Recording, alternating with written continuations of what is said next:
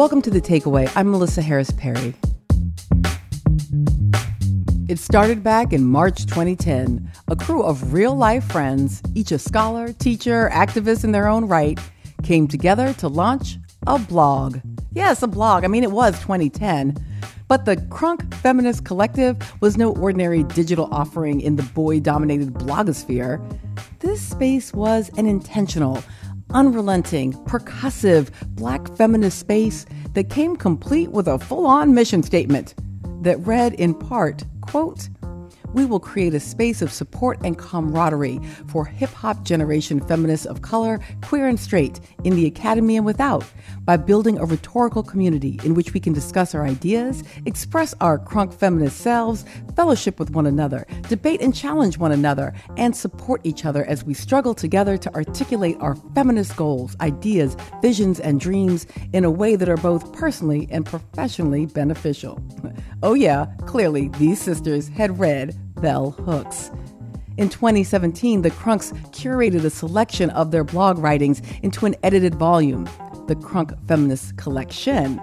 The essays tackled politics, pop culture, family, community, identity, and intersectionality, with the distinctive generational voice that long characterized the online writings. And now the Crunk Feminist Collective is back. This time they're showing up as mamas and aunties and big sisters. They're inviting adolescents, teens, and young adults into the cipher as they spit analysis and advice in their latest book, Feminist AF, A Guide to Crushing Girlhood. We wanted to talk about the book, and when the Crunks roll, they roll deep.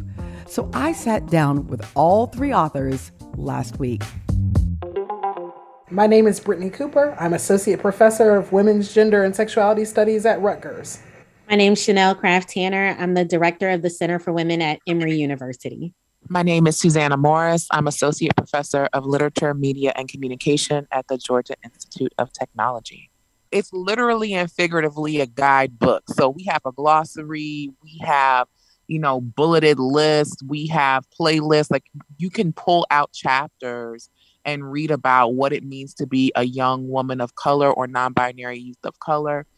And how do you navigate friendships? How do you navigate dating? How do you navigate the fact that, your immigrant parents have particular expectations for you, but you're living in the United States or another part of the West, and, you're trying to live like your other friends are that are your age. So it really is anticipating lots of the questions that young people will have and giving really practical answers that are grounded in Black feminism.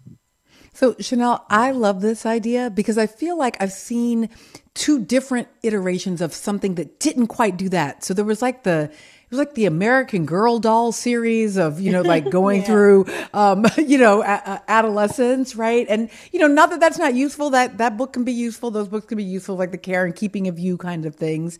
And then I've seen, the kind of scholarly, academic, analytic books about what exactly those like intersectional navigations are, but never combined, right? So both understanding what they are in a scholarly and historic way, but then making it a practical advice guide for young people themselves.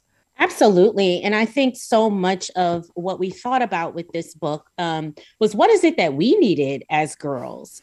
And how can we also really practice a politics of meeting girls where they are? So we give them the feminism that we all have. We're all experts in these areas. We have PhDs and we work in this area. But we also know that the young people that we meet, they may come in the door saying that they're feminists. I have a 9-year-old. She told me she was a feminist when she was 6. I wasn't a feminist until I was 18, but she said she was a feminist. And so they have the language, but they don't really know what to do next. Like, what does it look like to live your feminism? How does it help you negotiate friendships in your dating life? And so it was really important for us to meet them where they are, but also to give them that little big sister, auntie kind of guidance along the way.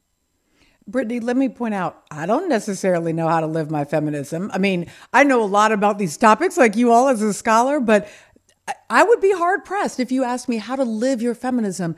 I mean, I messed that up a lot. I do it well sometimes, but I mess it up a lot too.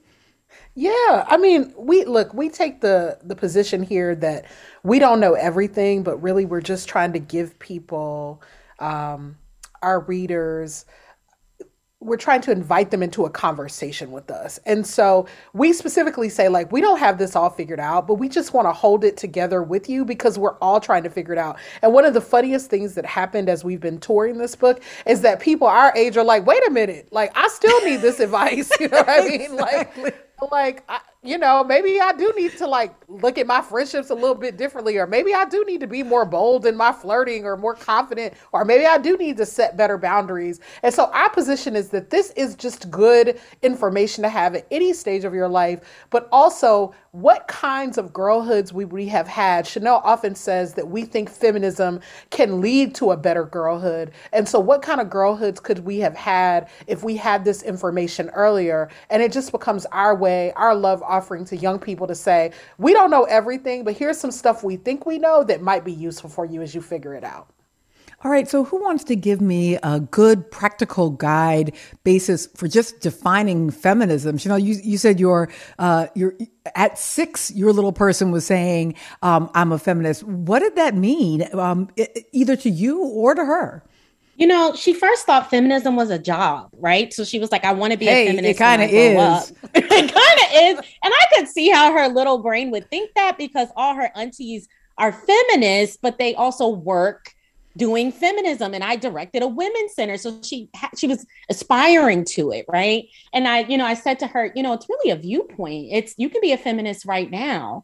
It's how you live your life. It's this belief that, girls and boys can do the same things. And so she came back the next day and was like, okay, well then if that's what it is, I am a feminist. Like, I'm declaring it. We threw her a whole party. We went to Olive Garden and, I gave her trinkets and tools that can make it tangible for her, and told her it was about friendship, and gave her a friendship bracelet and a rainbow colored football to say boys and girls can do the same things. And, I told her, gave her a seed and said, a part of your job now is to grow another one, and a heart, and told her that at the end of the day, feminism is ultimately about love.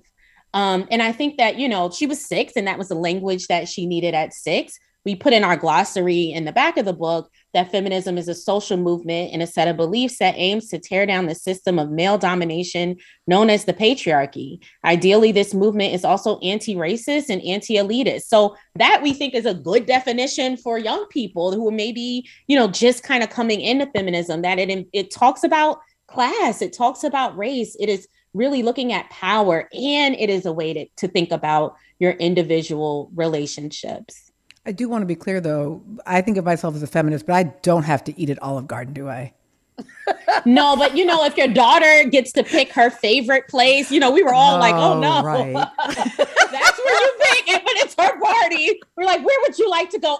Anywhere in Atlanta. She's like, Olive Garden. So that's where we went, because that's where she picked. So no, you do not have to. But it's not a small point, though, Suzanne. I want to come to you on this because I do think that this is a really different way to think about how, a crew of Black feminists engaged in the project of what might have, and I'll come to you on this as well later, Brittany, but what might have at other eras, at other turn of the centuries, might have been thought of as an uplift project, but where the little person would not have been able to direct where we're going to eat, right? Or how we're going to engage this. And I'm wondering if in this guide, you're also maybe flipping something for teachers and caretakers and parents. Part of our feminist project is that we really trust young people. So, Chanel was bringing up earlier that young folk know a lot. They put us on the stuff often, and so we're not really moving in the space of like children should be seen and not heard that many of us may have been raised in that kind of old school way, right? Even folks with progressive politics oftentimes have kind of narrow notions of what children or young people can and should do in the world. And all of a sudden, 18 and 25, they're supposed to know all this stuff. Well, how do you know stuff if you haven't been moving through the world? So we really trust young people. At the same time, we're there as folks that they can come to, and we model that for the adults reading the book, right? So I'm child free, but I'm an aunt. I've been an aunt since I was 13. And so I've had a lot of practice over the past 3 decades of talking to young people and sometimes being that person that, well, you don't really want to go to your mama, but you want to come talk to me. We don't invite an undermining parents or anything like that. And we do invite young people to give their parents some slack. So there's some conversations that we have around, say, sharing chores and, girls particularly feeling kind of burdened by having to take care of younger siblings and things like that. And we have a whole class analysis around that. Like, rather than blaming your mama for having you pick up your brother after school, let's talk about how capitalism works, right? But we don't dismiss the young person's concern out of hand, like, man, you just being lazy, get over it. We say, yeah, like it sucks that you have to tote your little brother around everywhere, but maybe y'all can, go to the fair, or you can take him to the arcade and you can chill with your friends while also taking care of your little brother. But the critique is for capitalism, right? We're not going to blame Black mamas because everybody blames Black mamas. And we're also, at the same token, not going to start that narrative of blaming young Black and brown women, because that narrative starts early. So we try to toe that line of listening to their concerns and honoring them as real and not dismissing them, while also inviting them to sort of have a bigger picture. I love that. And sort of thinking about, okay, I can validate your very real, emotional and intellectual experiences and preferences. I'm wondering, Brittany, if you want to also weigh in on this, the ways in which your scholarship has informed what it even means to kind of write a guide, right? A girlhood guide. I never wanted to have an academic career that was solely about talking to academics, because all of us are working class girls. We're all first generation college graduates, first generation PhDs. And so we wanted to do work that reaches girls that are like us and girls in our communities and folks back home that we want to be in community with. And so this is certainly us saying to the Academy that talking to other experts is not the place where the value of our work necessarily lies. One of the things that we talk a lot about, though, in this book, we have a chapter on code switching. And so we talk to young people about the demand to perform a particular kind of professionalism or poise or being put together when you leave the house in order to impress the powers that be. And so what does it mean if you do use that as a survival strategy? And what does it mean to respect people who don't use that as a survival strategy, right? And we use the language of respectability politics, and we try to help young folks to understand that this comes about at a time in our history where it was dangerous to just be a Black person walking down the street. And unfortunately, we are back in a time period where that remains true. And so we wanted young people to have the language for that, but also the agency to say, whichever creative ways you might be using to navigate the world and to navigate your circumstances are okay. It's just really important that you are clear about who you are and about the choices that you are making. And also, I think that too, what we said is like, people already think that Black and brown girls are problematic, that trans kids are problematic because they demand to be paid attention to and listened to and to have their issues heard. And they're often seen as a problem just the moment that they walk into the room. And so we say, you know what, cool, we're going to flip that on its head. We're going to give you the language around structures, around white supremacy, around patriarchy, around why your school has such a problematic dress code. So yeah, if they say you're a problem, you're going to be a problem, but you're going to be a feminist problem, right? You're going to come into these spaces with the language to critique the structures of power that are being used to mistreat you and to silence you and to gaslight you. And, and look, and that's what we want. We want an army of girls out here who are a whole problem.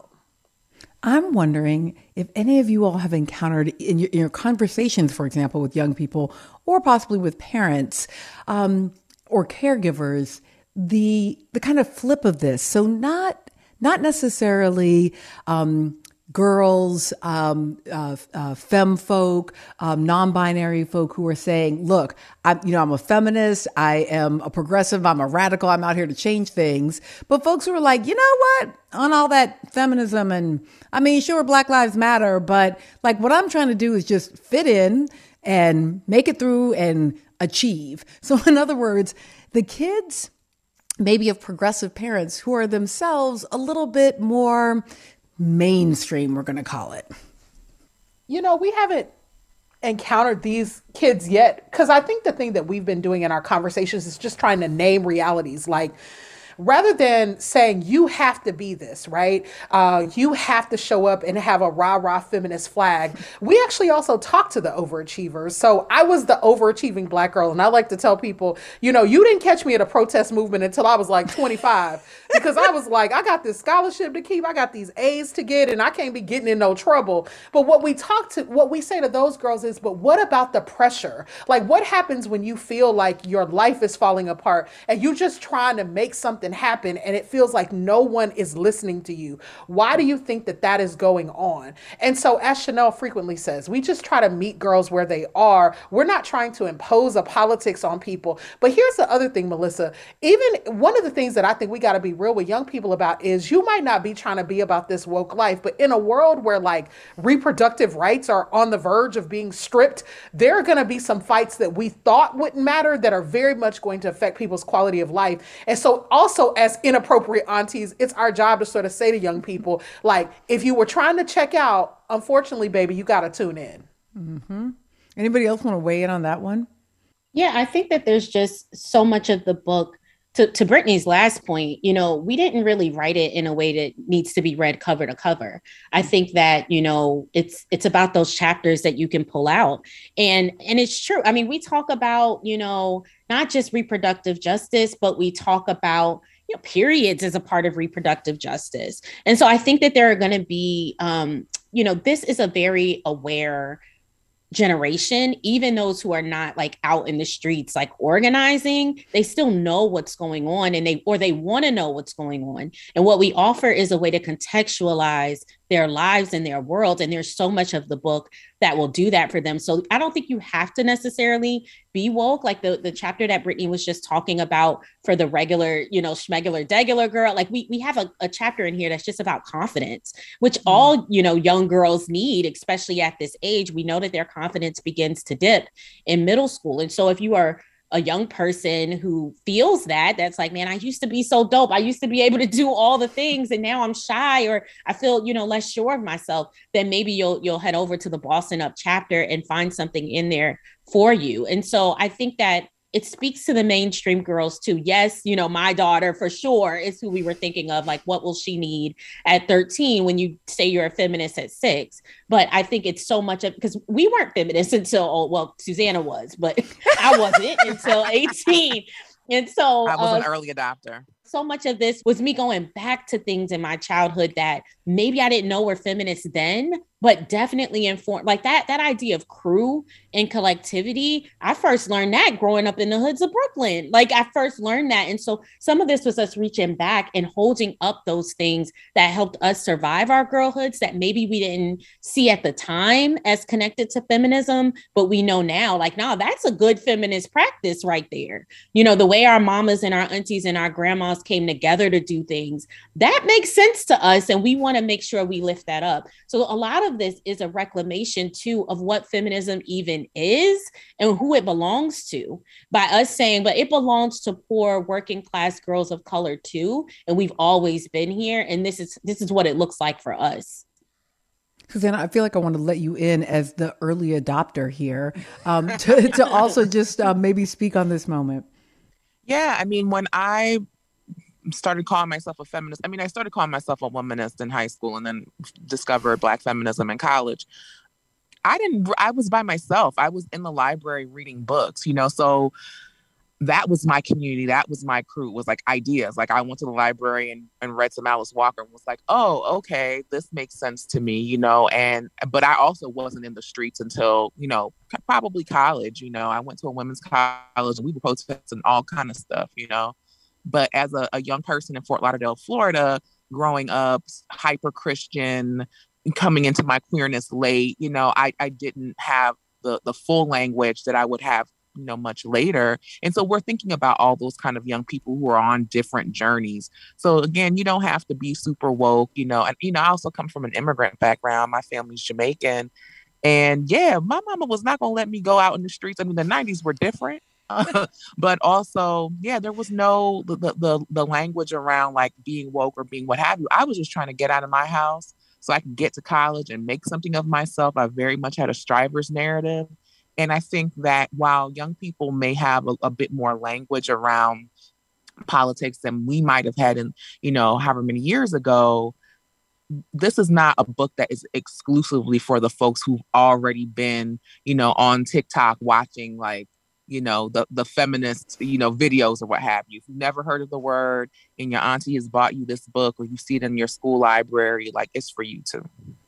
All right. I have two last questions. One is, so this is the guide to crushing girlhood. I just want to ask about making sure you don't get crushed in girlhood, and specifically the ways in which the text deals with questions of assault, abuse that may be coming either in peer-to-peer relationships or assault and abuse that might be coming from an adult. And I'm wondering how you all thought about addressing that in the context of this text.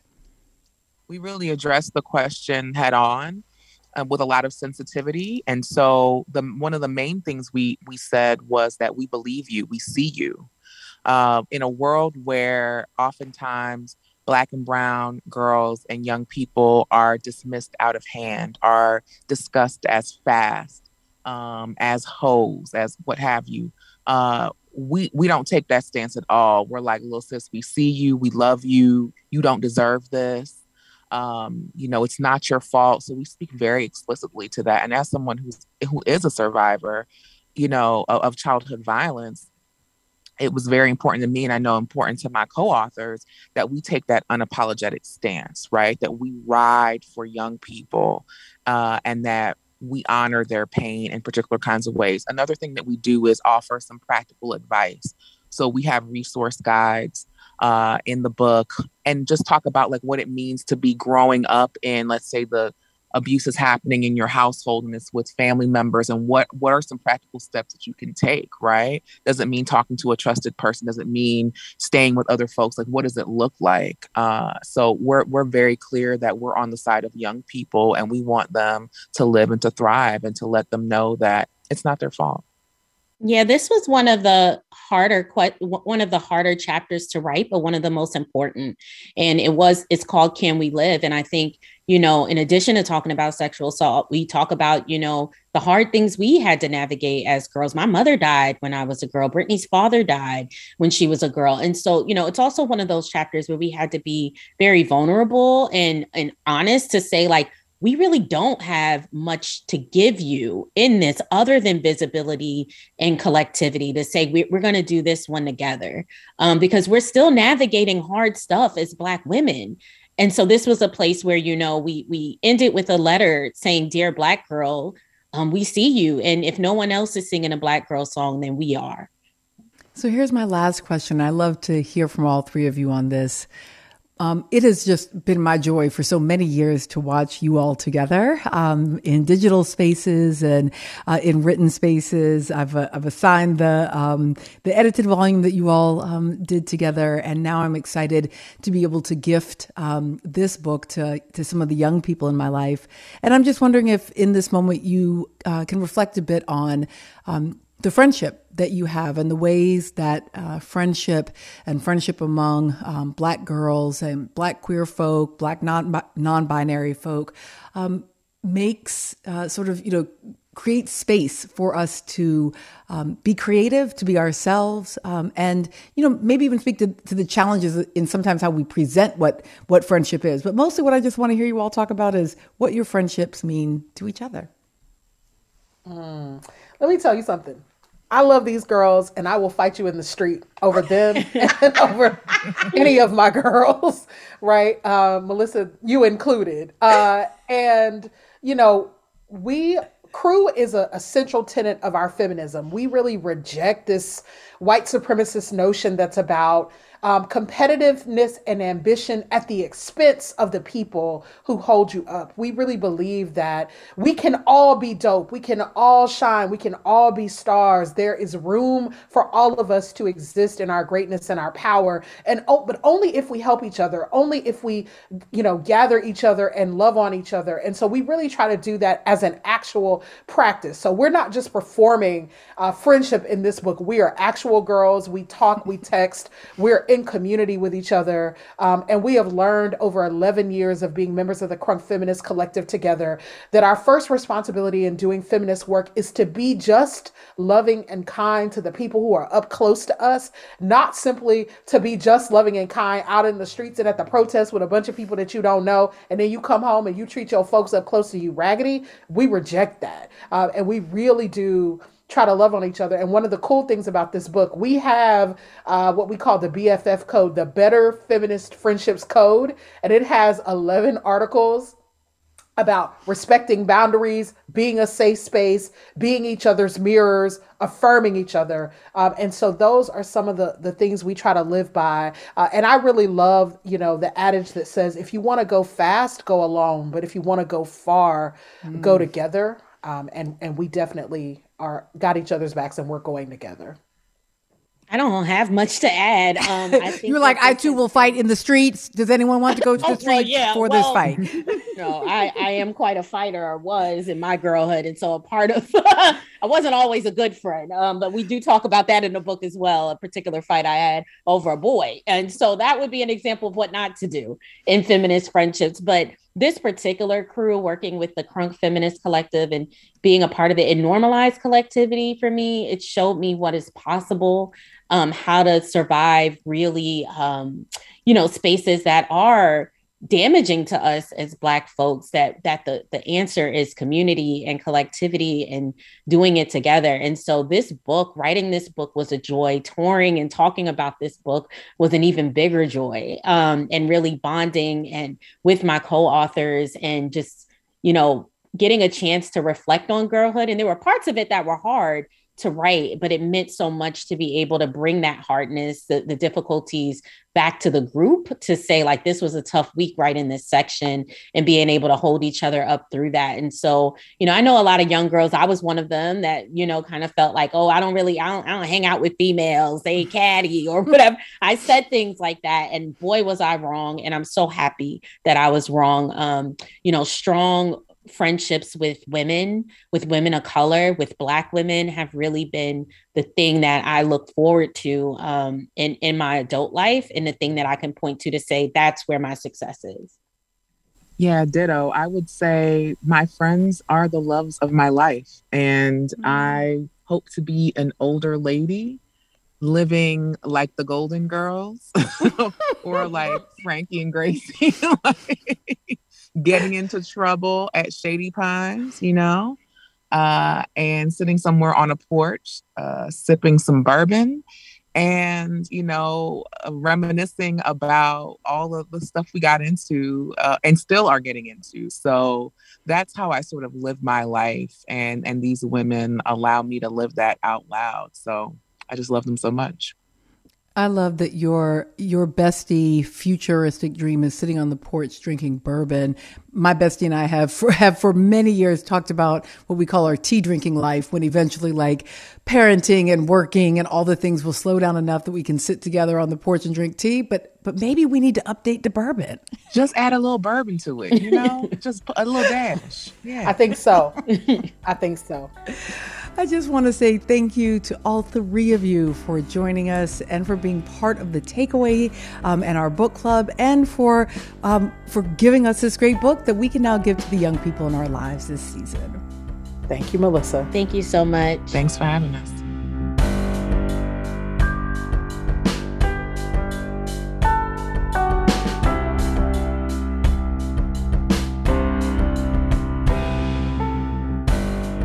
When the world met Marley Dias, she was 11 years old. The voracious reader was irritated when her 5th grade curriculum was dominated by books about, in her words, quote, white boys and their dogs. She talked to her mama about the issue. I told her, and then she said, well, what are you going to do about it? So we decided to start a campaign in which Black girls are the main characters of the book. So Marley and her mom had extraordinary success with the 1,000 Black Girl Books campaign, ultimately receiving and donating to school libraries more than 13,000 books. But Marley was just getting started. During President Obama's second term, Marley was regularly involved with the White House Council on Women and Girls. In 2016, she spent part of her summer as editor-in-chief of her own zine at Elle magazine. Marley Mag even scored interviews with the likes of Senator Hillary Clinton and filmmaker Ava DuVernay. In 2018, Marley authored her own book, Marley Dias Gets It Done, and So Can You. And this year, she was named the 2021 ambassador of the NEA Read Across America. And she hosted and executive produced a Netflix series. Hi, it's me, Marley Dias. Welcome to Bookmarks, celebrating Black voices. I Love My Hair is a celebration of Black girl beauty and the power of natural hair. The book is written by Natasha Anastasia Tarpley and illustrated by E.B. Lewis. I Love My Hair is going to be read to us by Tiffany Haddish. Now a high school senior, Marley spent the fall submitting college applications. And in fact, just yesterday, she got an acceptance letter from Yale. Congrats! It's basically a miracle she had time to chat with me here on The Takeaway.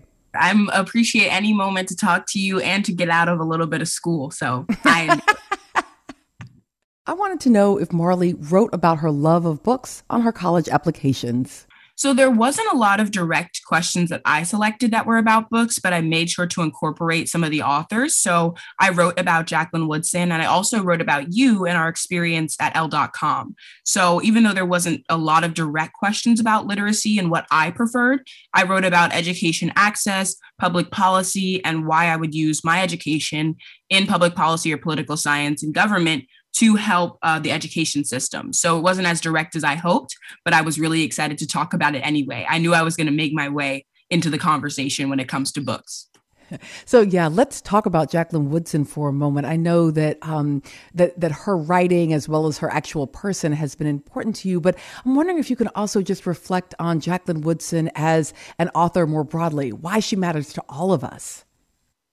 I think that Jacqueline Woodson should matter to all of us because she is truly such a strong and persistent voice in advocating for kids' ability to live freely. She wants her books to show kids examples of kids that, you know, who act and act kindly towards others, are themselves, appreciate others, have empathy, commit community service, and take time out of their day to be strong community members and agents of change. And she's also written over 30 books that tell these stories, considering so many different narratives and experiences in the process. And I feel like Jacqueline Woodson truly is spiritually and morally committed to helping children develop and grow to be the best person they can be. And not necessarily regardless of race, but including all races, all genders, all sexualities, all abilities, and all financial statuses, and any other thing that might distinguish you from someone else. Last night, I was sitting and listening as my second grader was reading aloud to the family from a book that they're reading in her class, and it's Diary of a Wimpy Kid. And it's great to hear her read, and she's giggling along with it, and she definitely enjoys the book. And at the same time, your kind of 11 or 12-year-old self was playing in my head. And this, like, I'm so tired of white boys and their dogs. It's not to say we shouldn't read books about white boys and their dogs, but I'm wondering about your taste in books and how you've seen it develop over time, sort of maybe over the past 5 years, kind of from middle school through high school. Well, it's really been quite interesting, and I love that question. I've never been asked it before, is that I've always been on an honors track or some sort of gifted track in my public school.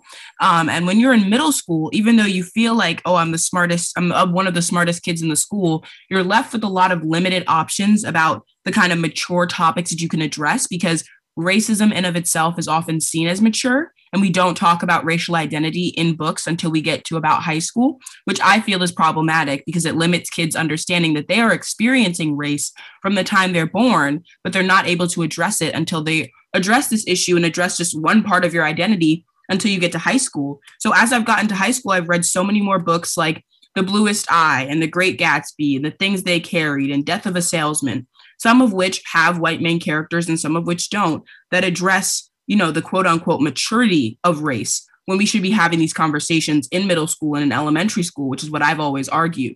So it's been fun to finally have that unlocked in my public school system, that I've opened the gates from being a gifted student, I get good grades, and now I can talk about these things. But what really concerns me is that I'm only a part of, 8% of my school that is achieving at this level, and that we need to unlock conversations about racial identity, financial inequity, classism in all classrooms, regardless of academic performance. And are books a way to do that? Books are in my opinion, the only way to do that, because it allows kids to explore and discover topics through their own interpretation. Sometimes when we see things in TV and movies, we are already being told what the directors and producers and screenwriters would like us to see. And it can be difficult to take an alternate kind of interpretation of text or of visual media. But when you present kids with words, they can take every single last word and find an alternate way to perceive that information, to process it, and that each of us read very differently. So although there may be other options, I'm speaking a little bit hyperbolically, I really believe that reading presents every kid with the opportunity to learn for themselves, to use their own curiosity, perspective, and imagination to grow. And that we need to make sure that all sorts of topics are covered in books, because it's the one place where kids will be able to, you'll be able to really see what a kid understands, learns, and feels about a topic or issue. So say a few more words about the Netflix series Bookmarks and how you've been using that platform to, continue to expand this message of the critical, not just about literacy, but engagement with books and reading and ideas. Bookmarks has really been my opportunity to provide resources for caregivers and educators about the ways that we can incorporate reading into classrooms that isn't just, sitting down or doing a story time, but we have a 12-episode animated series or partially animated series on Netflix that features celebrities, Black celebrities, reading books about Black experiences from Black authors to kids around the world. So we have people like Lupita Nyong'o, Tiffany Haddish, myself, Marsai Martin, Karamo Brown.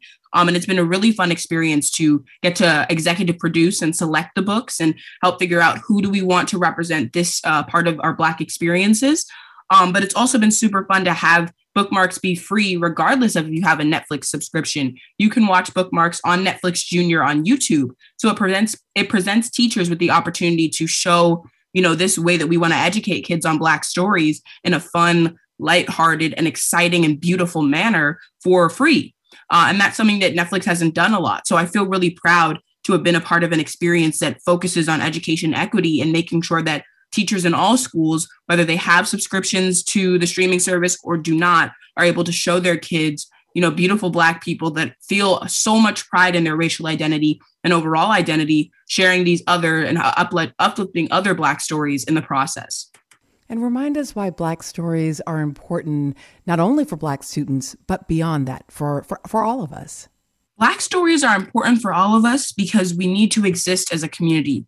There is no one, there is no individual, and that we must, as Black people, affirm our own identities by reading stories that reflect what we can do, what we wish to do, imaginations that we've never seen ourselves in, worlds we don't imagine we could achieve and or exist in. But it's also important for people who are not Black to read Black stories so they can learn about the experiences of others, so they can grow as empathetic people, as kind people, and they can dedicate themselves to an importance of learning, to being curious, to being interested in other people's identities and experiences. And I know some people really aren't, but I believe that it's a critical way to be a good person, a kind person in this world, and to be a lifelong learner, which is very important to me. All right. So for our last question, this is kind of a holiday book club, and a lot of folks like me, aunties and cousins and maybe big or little sisters and brothers are looking to give books as a gift this holiday season. Any books that you would suggest, and maybe across a couple of different ages? So the first book for picture book I'm going to suggest is All Around Us by Selena Gonzalez. It's Selena with an X. This book really touched me a lot. It's about a young girl walking in her garden with her grandfather and talking about how the universe is circle, our experiences are circular, and how communities exist in a circle. And the book has such beautiful illustrations by Adriana M. Garcia. And I got to interview Ms. Gonzalez for my NEA Read Across America campaign, where I'm the celebrity ambassador and I get to talk to authors about the books that they love. And I realized that I love this book so much because my great grandmother passed away when I was 10. And when it really, really hurt me a lot. And to this day is a super emotional topic for me. But as soon as I read this book, I realized how valuable it could have been for me at that time to actually see and hear a story about grief, about death that was accessible to younger kids that share these experiences and that allowed for them to actually have the words to express pain, to express tragedy. The next book I'm going to recommend is Strong as Fire, Fierce as Flame by Sabrina Kelker. This book is so incredible. It's a story of a young South Asian girl overcoming a time of rebellion and oppression within her community. So it's about girls. It's a young girl of color. And getting to interview her was incredible because she really had to be a historian to write that book, that she had to go back and look through library files that were unseen, hear stories that she had never heard about, even within her own culture and family. And she put her most and best work into telling this story. And then my final book would be Modern Herstory by Blair Imani. Blair Imani is a close peer of mine within activism and both literacy and education work. And she is an incredible content creator on Instagram, Twitter, and all sorts of social media platforms, but she's also an author. And Modern Herstory, I am featured on the back cover. It's really, really cute, but it tells the story of several young women and non-binary people that have created change in the world. And they highlight a lot of the stories that you might not hear about in school, which is still an inherent frustration to me that we wouldn't hear about these stories in school. But it's really valuable to have a book like that as a coffee table book, as something that other people would see. And then for adults, I would recommend Parent Like It Matters by my mom, Dr. Janice Johnson Dias. She is a queen. And that book really provides a guide for how parents that might hear my story or feel inspired by what I've been able to do at 16 can uplift the girls in their lives to be change makers, to engage in their community, and to not necessarily fight back, but to build communities that fight against oppression.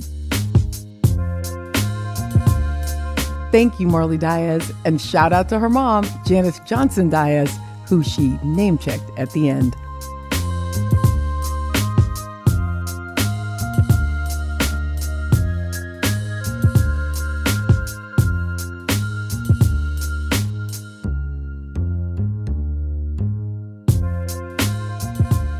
This next conversation is with one of my very favorite living authors. This is Ann Patchett, the author of These Precious Days and the co-owner of Parnassus Books in Nashville, Tennessee. The author of 7 novels, all of which have a home on my personal bookshelves. Patchett's latest offering is a collection of essays on themes of family, home, writing, and friendship. In the book, she reveals that this collection of essays was necessary to write because it's all key scaffolding for an essay of such profound and lasting significance to her that she said she must write a full book to put it in. So that's where we begin, when I asked her about the title essay of the book, These Precious Days, and just why it's so important to her. It's a story about my friend Suki Raphael, who came to live with us at the very beginning of the pandemic. She was Tom Hanks's assistant. I had met her very briefly about 3 years ago. We had stayed lightly in touch over email. She had pancreatic cancer. She had a Whipple. She had chemo and radiation. She was pronounced cancer-free. The cancer came back. She was looking for a clinical trial to get into in a hurry. My husband, Carl, is a doctor here in Nashville, where we live. He got her into a trial here. She was going to come out for 10 days, and then the trial was going to start at UCLA, where she lived out in Los Angeles. So she came out here, and then the pandemic hit, and UCLA closed down the trial. So many trials were closed. The flights were canceled, and she couldn't really travel anyway because she was so immunocompromised. And she ended up staying with us, and we had very, very precious days, a really amazingly beautiful time. Hearing you tell it in such a compressed summary is fascinating. Even the language, my friend Suki, because part of what this essay and perhaps this entire collection of essays tells us is maybe our presumptions about intimacy are often exactly that, presumptions. And what we think we know and who we think we know, we may not know in quite the ways, and that intimacy might look quite different than we expect from sort of sentimental movies or something.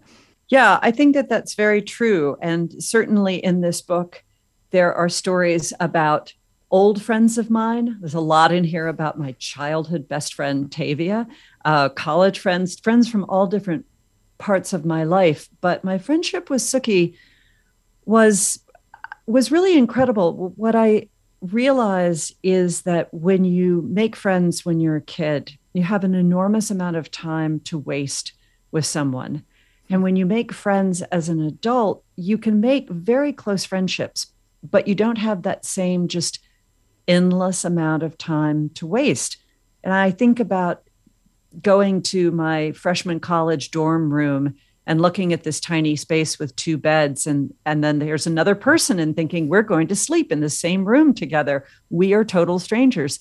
And then you become good friends. And that's sort of what it was like with Sookie. We had breakfast and lunch and dinner together. We took all our walks together. We did everything together because we had so much time to waste. You actually made me yearn for aspects of the pandemic, which of course makes me feel terribly guilty, having both lost loved ones myself, and of course knowing how many people we've lost as a nation and as a world, and yet it did give us that gift of time. And when you write about, the writers I know were kind of made for quarantine, I was like, oh yeah, I was all good with that part. Yeah. Leave me alone in my house, please, for months.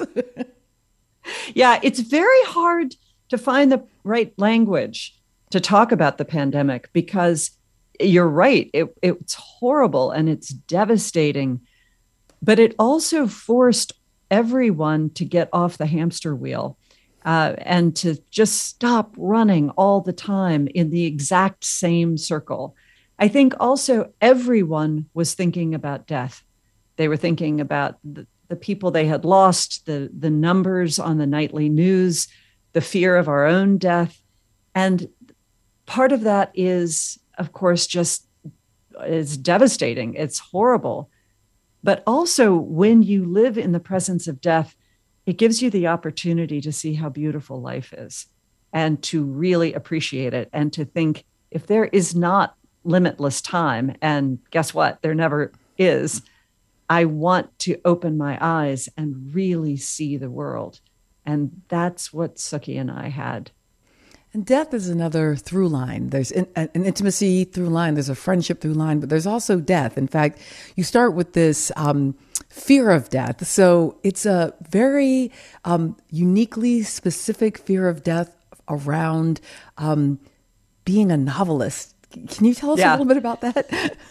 Yeah, it is a very funny but very true thing. And I have a lot of novelist friends who would say the same thing. When I am in the middle of a novel, I am carrying a world of people in my head. And I know that if I step out into traffic and get hit by a car, I will take the whole world in my head with me. There aren't any notes. There's no one else who can finish it.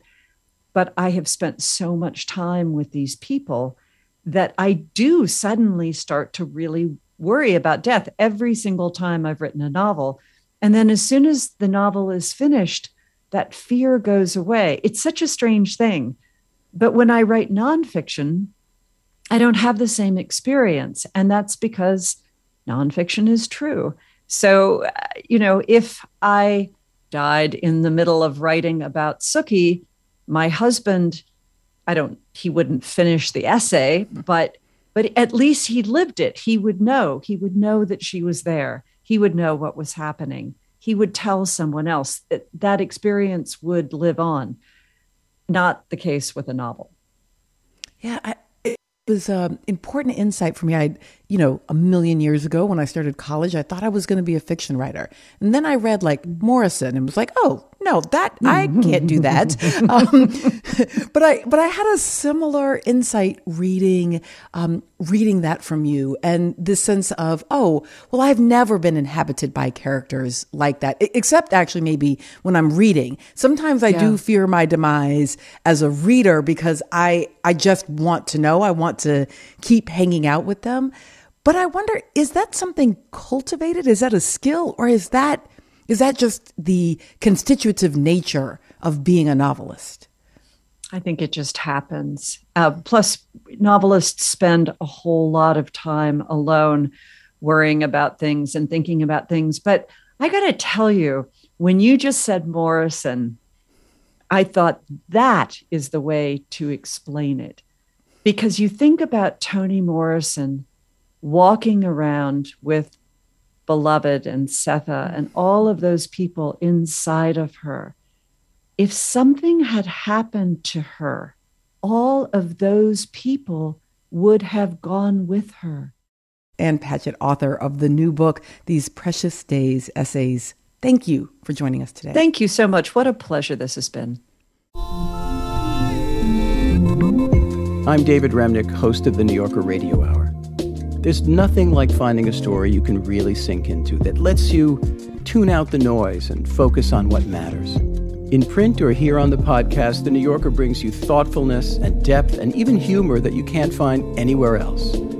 So please join me every week for the New Yorker Radio Hour, wherever you listen to podcasts.